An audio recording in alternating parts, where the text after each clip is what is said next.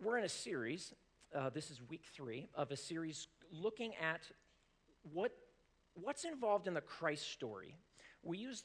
Theologians use the word Christology, okay, which is the study of Christ. It's this idea of how do we understand this person of Jesus? If you've ever noticed, I remember years ago when I first read a book by John Stott. It's a little book that we carry in all of our New Believer packets that we have on each side of the stairways here. There's a little book called Basic Christianity. And I remember when I first read it like 15 years ago, something stood out to me that he said in there. He said, you ever notice that people have one of 3 reactions to Jesus when they met him, when they really got to know him? Either they despised him and they hated him, they wanted to kill him, they were afraid of him and they ran away, or they were in awe of him and they just threw their lives at him. And they wanted everything. They wanted to give him everything. But he said, no one who knew Jesus just liked Jesus. He says, you can't like Jesus, meaning you can't just like him. If you really know him, it evokes this extreme reaction because he's kind of the center point of, really, Christians claim, all of life, all of history.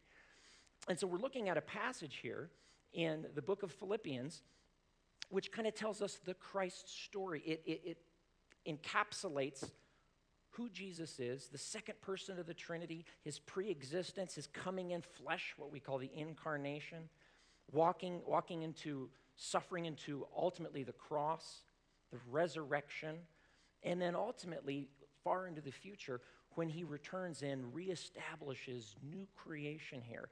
And this short, tiny little section walks us through that entire Christ story in a profound way, in a poetic way, but in a very articulate and beautiful way as well. So what I'd like to do tonight, if you have your Bibles, open to the book of Philippians, and we're going to read Philippians chapter 2, verses 3 through 11, and we're going to pause and look at one piece in there in particular, but I want us to read the whole thing in context. Context is always important as we read Scripture. Philippians chapter 2, verse 3 reads, "Do nothing," Paul says, "out of selfish ambition, vain conceit. Rather, in humility, value others above yourselves, not looking to your own interest, but each of you to the interest of the others." That's the statement.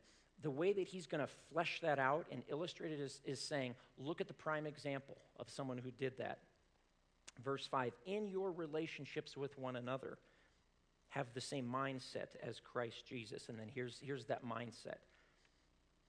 "Who being in very nature God, did not consider equality with God something to be used to his own advantage. Rather, he made himself nothing, taking the very nature of a servant, being made in human likeness. And being found in appearance as a man, he humbled himself by becoming obedient to death, even death on a cross. Therefore, God exalted him to the highest place, gave him a name that is above every name, that at the name of Jesus, every knee should bow in heaven and on earth and under the earth, and every tongue acknowledge that Jesus Christ is Lord, to the glory of God the Father."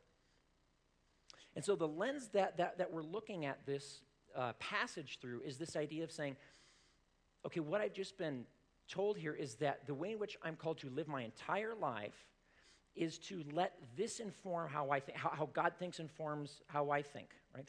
According to Genesis, we're made in the image of God. We are image bearers. He's a moral being. I am a moral creature. He's a rational being. I'm a rational creature. He's a volitional or a being who has will. So I am a creature who has volition and will. I reflect certain of these qualities of God in my world. And so he says, the same mindset, the way that I function and I work, God says, I've made you in my image. You will only flourish in life if you follow this, if you live this way, you'll absolutely flourish. But what's tough is it looks totally inverted to us because we live in a world which says humility, giving up yourself. Are you kidding? Everything is about self-promotion, right?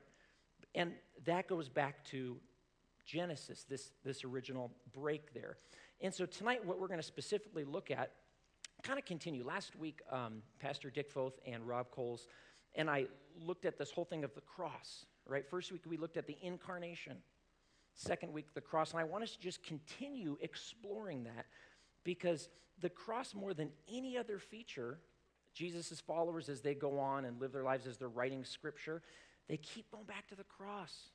Paul, the apostle, at one point says, I've committed myself to know nothing except Christ and him crucified. It doesn't mean he didn't know other things. He's an astute scholar. He studies other philosophies and religions. What he's saying is at the center of my life and worldview is this idea that God took flesh and was crucified. Somehow, that is the very fulcrum and the point of life. And so I want us to just look at that a little bit more. So in verse 8, we read that, and being found in appearance as a man, he humbled himself by becoming obedient to death. And then this a continuance phrase giving definition of how extreme that was, even death on a cross. He emptied himself. He poured himself out. Paul uses this phrase a couple different times in Scripture. Philippians chapter 2, we're looking at verse 8 here tonight. Just a few verses later in 17, Paul says something almost very similar. He says, but even as I am being poured out like a drink offering for you, he's saying, my life is like ebbing away. I'm giving, it's close to the end. I'm giving myself away. He's reflecting this picture.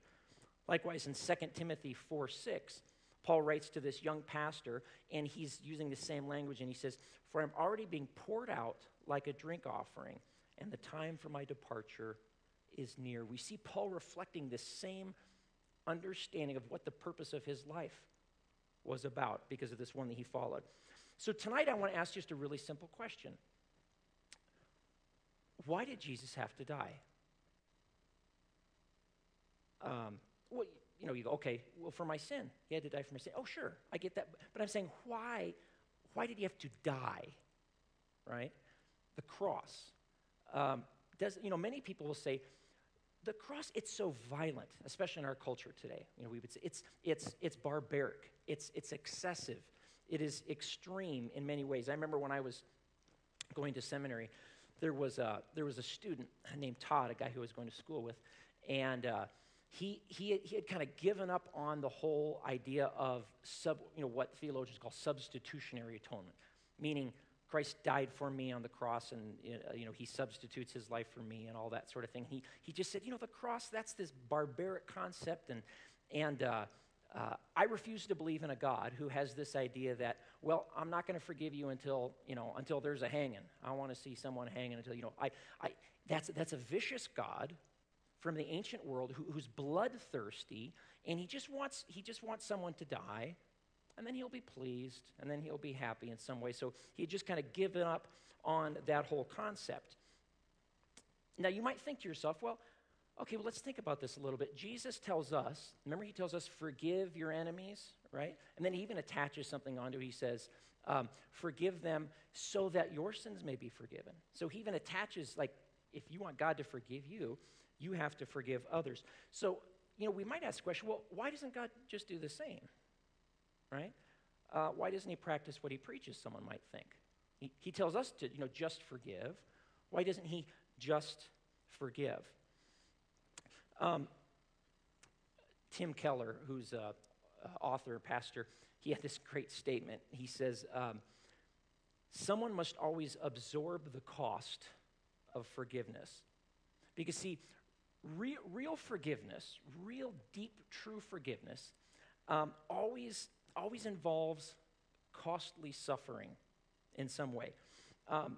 Think about kind of like an economic example. I remember when I was preschool. I don't know how old you are in preschool, 5 or 6 or something. Lived in Loveland, and I went to a school, Emmanuel Lutheran preschool. And every day we would bring like our toys to preschool because you got a lot of playtime. And I was hugely into Hot Wheels, like the race cars. And my older brother, Mark, who's like 1.5 years, 2 years older than I am, he had this one race car that I just coveted. It was beautiful. It was a little Matchbox car, and it had doors that opened. And I didn't have any Matchbox cars that doors that opened. It was phenomenal. I mean, I just looked at it. I would pass his room and just look. And And so I remember one day asking, I said, Mark, can I bring this Hot Wheels car to school? Because what we would do is we would take those blocks, those metal wooden blocks, and we would build ramps. We'd run our cars off the ramps, and life didn't get any better than that as a preschooler. And so I remember begging him for days and days. And I think I talked to my parents, come on, Mark, he'll be good. I'll be very, very, I will be gentle, I promise. And so he reluctantly, begrudgingly let me use his little Matchbox car that had the opening doors. And so I remember taking it to school, and I was just so excited. It was in my pocket. And it came playtime, and we set up the ramp. And it was my turn, so I'm revving it up. It doesn't go any faster, but you go like this because you think it goes faster. And it went right up there, and it hit. And right as it hit, I saw something just go, and it was the door. The door had broken. I mean, the very thing that my brother had prophesied about had come true. He said, "You're going to break the door." And I said, "I'm not going to break the door. How could I break the door? It's metal." And I broke the door. And I remember the rest of the day just, he's going to be so mad. And I don't know if I can buy this car anymore. Can I find it somewhere? How much money am I going to have to pay him in various different ways? But basically, there were two options that my brother had. Now, he could demand that I pay for it. Okay, I've incurred a debt. I've got to give him some money. Or he could refuse to let me pay. That's not the nature of my brother, by the way. Or we could split the payment in some way. I pay this, but there's some debt that's been incurred. And see, notice every option, any option we think of, the cost of the damage must be absorbed by somebody, doesn't it? It's either me, the offender, or him, right, the offended.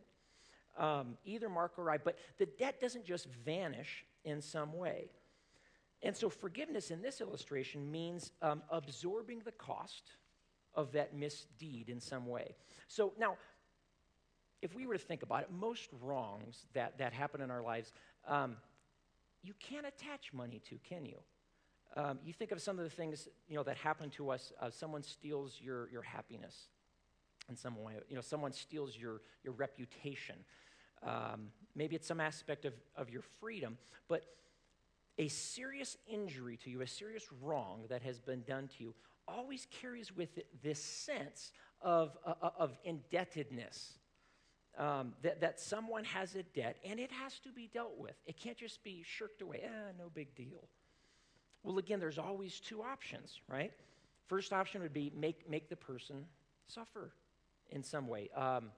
We do that in our relation. Sometimes we withhold love. We withhold affection from someone. Or we might even pursue recompense, them having some sort of pain in their life, which somehow matches my pain, right? Because you've done something to me, I want you to have some sort of a pain which is close to the pain that I went through. I might say hurtful things to you. I might try to tarnish your reputation, but there's a certain amount of satisfaction that we get out of that when I cause someone else to suffer because they have caused me to suffer in some way. Now, here's one of the problems with going down that road. You may, as a result of that, you may become harder. You may become more cynical if you do that, if you kind of take it out on that person. Cooler, self-pitying. And because of all those things, you actually become more self-absorbed. And so, you even think about things like, person who offended you, were they rich? Well, now all of a sudden, everyone who's in that category who has a lot of things, you have this kind of immediate predisposition of, you don't trust those people. Is it someone of the opposite sex?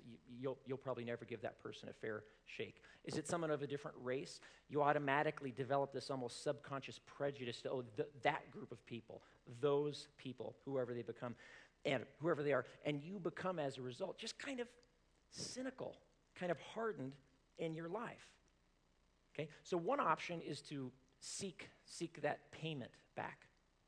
The other option, of course, is to not to forgive, is the word we use.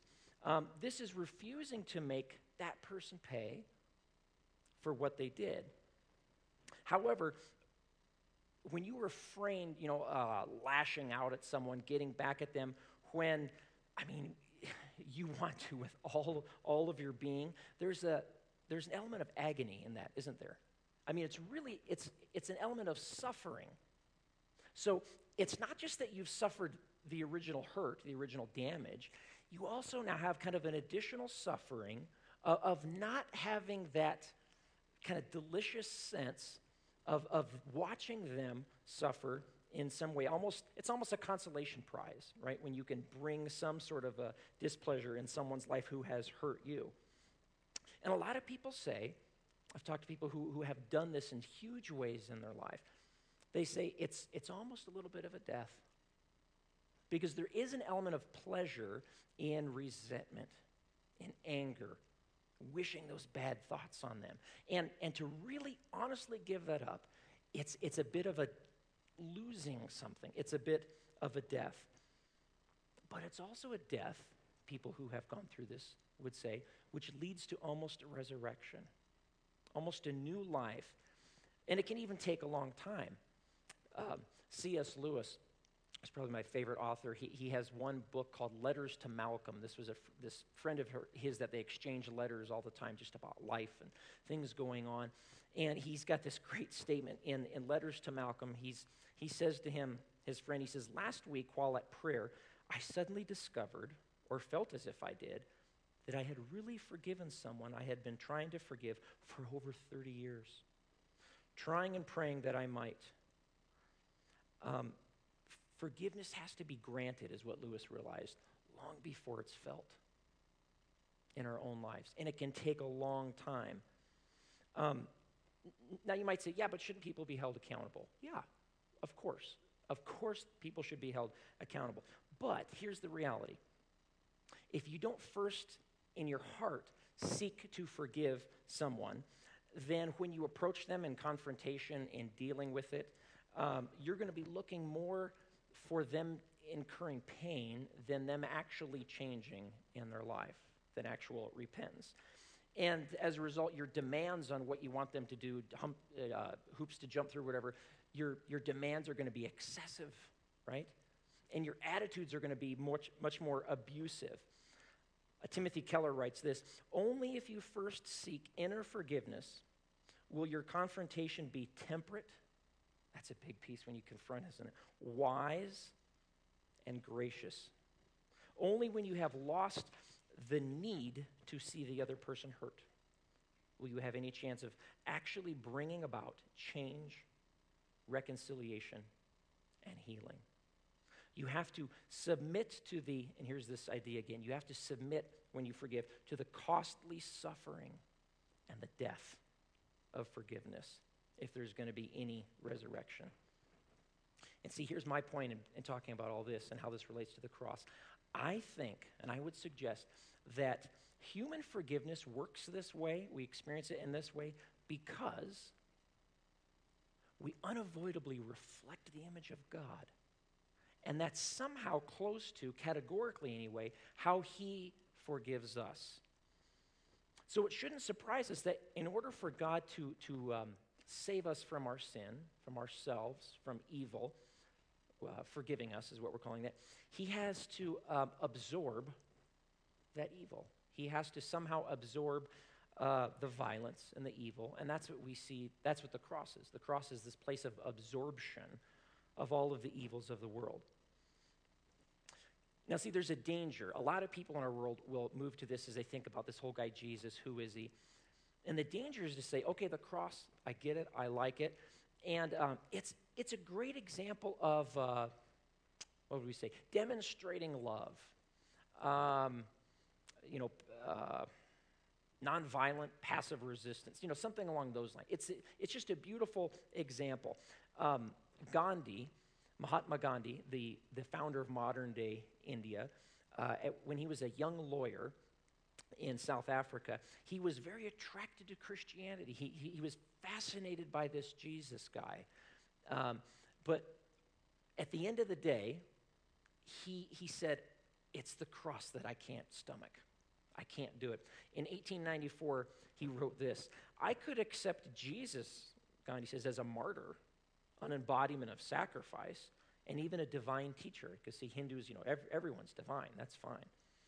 But not as the most perfect human ever born. His death on the cross was a great example to the world, but that there was anything like a mysterious or miraculous virtue, meaning something that like this grace that came as a result of it to us. He said, my heart could not accept. See, even here's the problem. If you take away the cross, you do not have a God of love. Have you ever thought about that? You lose the cross, even though a lot of times people object to the cross because they say, I want a loving God. If you lose the cross, you do not have a God of love. See, in our world, real life-changing love always costs something, and it involves a kind of an exchange of sorts. You ever love someone who's like really put together? I mean, like they're not needy. They kind of have their life. Like, find more people like that, right? And you just like, those are the friends we want. I want people who their lives are great and that's easy to love people like that, right? You ever love anyone who's really needy? You ever love anyone who's emotionally at a place where they're just broken and extremely needy? So you can't even listen to them and stay emotionally intact yourself. Now, you can sometimes help them, right? But at the end of the day, you will be emotionally drained, won't you? You know, how many of you know people? How many of you are sitting? No, don't say it. You're sitting next to a person like that. You ever see movies? I love movies. You ever see these movies, action movies, where there's a guy who's on the lam. He's on the run, right? And it's the mob chasing him, or it's some special agents, or it's some secret group, whoever. There's the bad government, whatever. They're chasing him, and he's running, and he always goes and he finds someone, right? He always has to ask for help from someone. And if they say no, he could die, and that's the whole crux of the movie, and we love those. I love those movies. But see, the reality is this: for that person to give some kind of safety and security, they're going to have to take the fugitive's danger upon themselves, right? The person who takes them in always puts themselves in danger. They have to absorb the danger and the insecurity that the fugitive is in, and the fugitive will only experience more security, more safety, if the helper is willing to enter into that insecurity and that vulnerable place where he's at. Or think about parenting. My wife and I have 4 small children, and one thing that is just blatantly obvious to all of us is that children are born completely dependent, right? I mean, they can do almost nothing for themselves. And they will never live as self-sufficient, independent people unless their parents give up tons of freedom for many years. I'm discovering it's many, many, many years. They're long years in many ways. I love it, though. But that's the reality, isn't it? If you don't allow your children to hinder your freedom, whether that be freedom in work, freedom in play, freedom in whatever, if you don't allow them to hinder that, your children, they will grow up physically, won't they? How about emotionally? What will happen to them? They will remain emotionally needy, troubled, over-dependent all their lives. To really love your children, you have to decrease for them to increase, right? That just happens. It's a choice. It's you or it's them, right? You choose you, they suffer. You choose them to become mature, complete, you will suffer in some way. See, all life-changing love toward people who are needy involves this idea of substitutionary sacrifice. You're sacrificing for them. Becoming involved in that person's weakness means that their weakness is going to flow to you, and your strength is going to flow to them. So the original question, why did Jesus have to die? Why the cross? Well, answer this question. How needy are you? How put together are you? Now, here's a more honest, if you want a more honest answer to that, think of the person next to you. How needy are they? How put together are they? Double that, and that's probably a little closer to a self-assessment for you, if we were really honest. The Old Testament prophet Jeremiah, speaking empowered by the Holy Spirit, gave this reflection on how put together the human heart is. The heart is deceitful above all things and beyond cure. Who can understand it? That means you don't even know how needy you are. I don't even know how unput together I am, how messed up, how broken I am. And the greatest deception that I experience in my life is that I'm not that broken. I'm not that needy. I'm not that sick. That is the universal condition of the heart. So what is the answer? I was talking to a guy this last Sunday here at church. He came up to me, and we were just talking about this previous series that we had gone through, the emotionally healthy spirituality. Some of you will remember that. And he wasn't here for it, and he said, I'm listening online. I just picked up the book, and he's just talking about it. And he said, I grew up with kind of the religion model, meaning, and what he meant by that was, it's sort of about me being good enough, me paying off this incurred debt that I felt to God, and then God owed me, because I'm doing good stuff, I'm praying, I'm doing all this stuff. He said, and when I realized that didn't work, I couldn't sort of pay it off. There was never this sense of rest. He said, I went the irreligious model, and it was just a path of self-discovery. It was a path of, I'm going to be my own savior. I'm going to do my own thing. I'm going to turn my nose up at God, whatever. And he said, I realized that either way, I ended either in pride, self-righteousness, looking down my nose at others, a sense of superiority, or an absolute self-loathing and self-hating, completely insecure. He said either one of those models, the religious model or the irreligious model, I ended in absolute pride or just this self-hating place. And he said, but this cross thing's different, isn't it? Because see, what the cross tells us is that, two truths. The two truths that I don't think anything besides the cross holds together. And one, you are more wicked than you ever dared believe. You're more lost, you're more broken, you're more messed up and unput together than you ever dared believe. That's the cost of the cross. That's why he's hanging there. And yet, you were more loved and accepted in Christ than you ever dared hoped. Because why did he do it? Let me end with a story.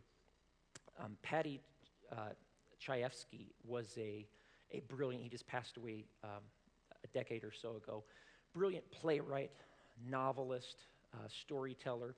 He's the only person to have won 3 solo Academy Awards for best screenplay. All the other guys like Woody Allen and Francis Ford Coppola won, but with co-writers. He's the only guy who could do it himself. And he was a brilliant guy. And in his own words, he said this: I've lived my life as if God did not exist. It's been a life of waste and wandering, a life of womanizing and debauchery, a life of total self-centeredness. And I've used others for my own selfish purposes. If there is a God, Paddy said, I know that he has written me off as a total loser, and he is dispatching me straight to hell. And one night, Paddy was, as writers oftentimes do, secluding himself, writing in his Park Avenue apartment. And the living God comes roaring into his life as he's sitting at his desk like a hurricane. And he experiences both with his heart and with his head this wild, passionate, pursuing love of God. And it just blows him away. And he's living in this place of just ecstasy, that there's this extravagant, almost careless love of God. And God has loved him just the way he was, not the way he's supposed to be. And do you know what Tchaikovsky did? The manuscript he was working on, the novel, he ripped it up and he threw it away, and he sat down at his desk, and for 3 weeks, he worked on one project, this idea that was birthed in his head, which this book was called, or the screenplay was called Gideon. It eventually ran on Broadway for 2 years very successfully. And in this play, Tchaikovsky projects himself into the lead character of Gideon. And his own kind of decisive encounter with God, he portrays it in Gideon. And Gideon's not in a Park Avenue apartment, he's out in the desert.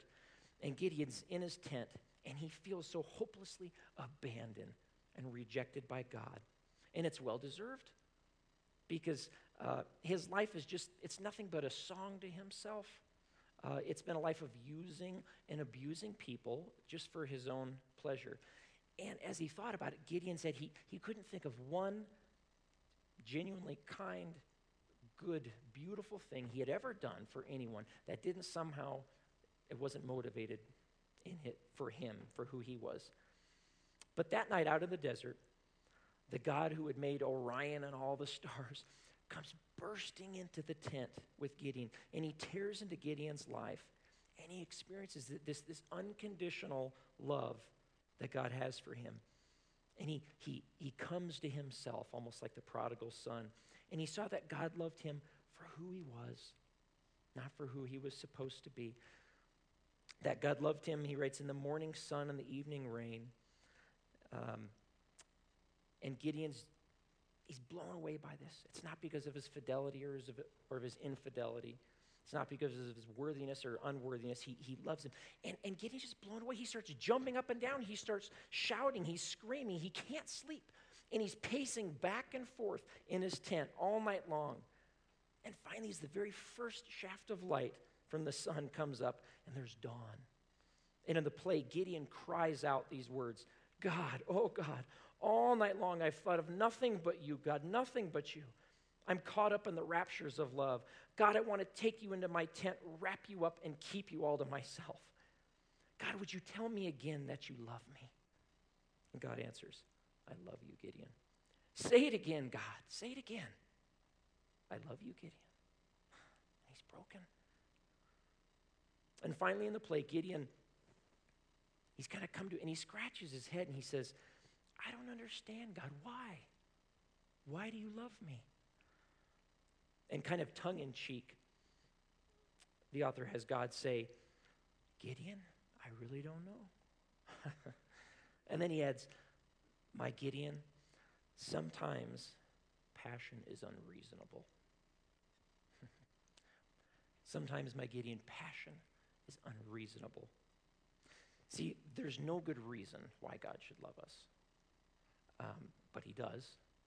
And whether it's in a Park Avenue apartment or a desert or wherever we sit during our day, we can come to ourselves and experience this extravagant love, which would say, you are more wicked and broken than you ever feared, and yet you are more loved than you ever dared hope. Let this same mind that was in Christ be in you. And Jesus said, take up your cross and follow me. This is the way of an apprentice. This doesn't just inform how you live, we guys. This is how we live. He poured out his life, culminating in the cross. So here's a question that I want us to just be challenged with. And I want us to pray, and then I want us to sing some words that would call our hearts to reflect on this idea of the cross. He poured his life out, culminating in the cross in this picture. How can I pour my life out in my current responsibilities and in my current relationships? If you're not rocked by the extravagance of the cross, you haven't experienced it yet. Or you've forgotten. It's been a long time. And so here's what I want to challenge us with tonight. What does it mean to empty yourself? Will your interactions tomorrow, as you enter into all your responsibilities, your relationships, will your interactions point people to a relationship with this one which is absolutely life transformational? Will all the conversations you have point them in that direction? What is your mission? Is it really pouring yourself out? Because honestly, for me, as I look at it, there's a lot of areas in my life that my mission in this area, it's not about pouring myself out. It's about self-grasping. It's about being fulfilled, meeting my needs, using and abusing, exploiting in small ways. But it's still about that at the end of the day. Would you pray with me? Heavenly Father, we desire more than anything else, God, to be honest people. Father, we desire to be those which would be so impacted by the extravagant love of a God who would leave all for our good. And God, as we think about what does it mean to really pour myself out? Would you bring things to mind, God, areas of our lives that right now it's not about others. It's about self-promotion. And God, we want to be changed so that as we leave this place, God, as we go back into our relationships and responsibilities, on a practical level, we would make that decision to suffer, to pour ourselves out, and to experience your extravagant love just pouring over out of our own lives and into the lives of others. We pray this in your Son's name. Amen. Would you stand with me? I want to sing just as a declaration that God's love is extravagant. And then we're just going to spend some time being together as a community, okay?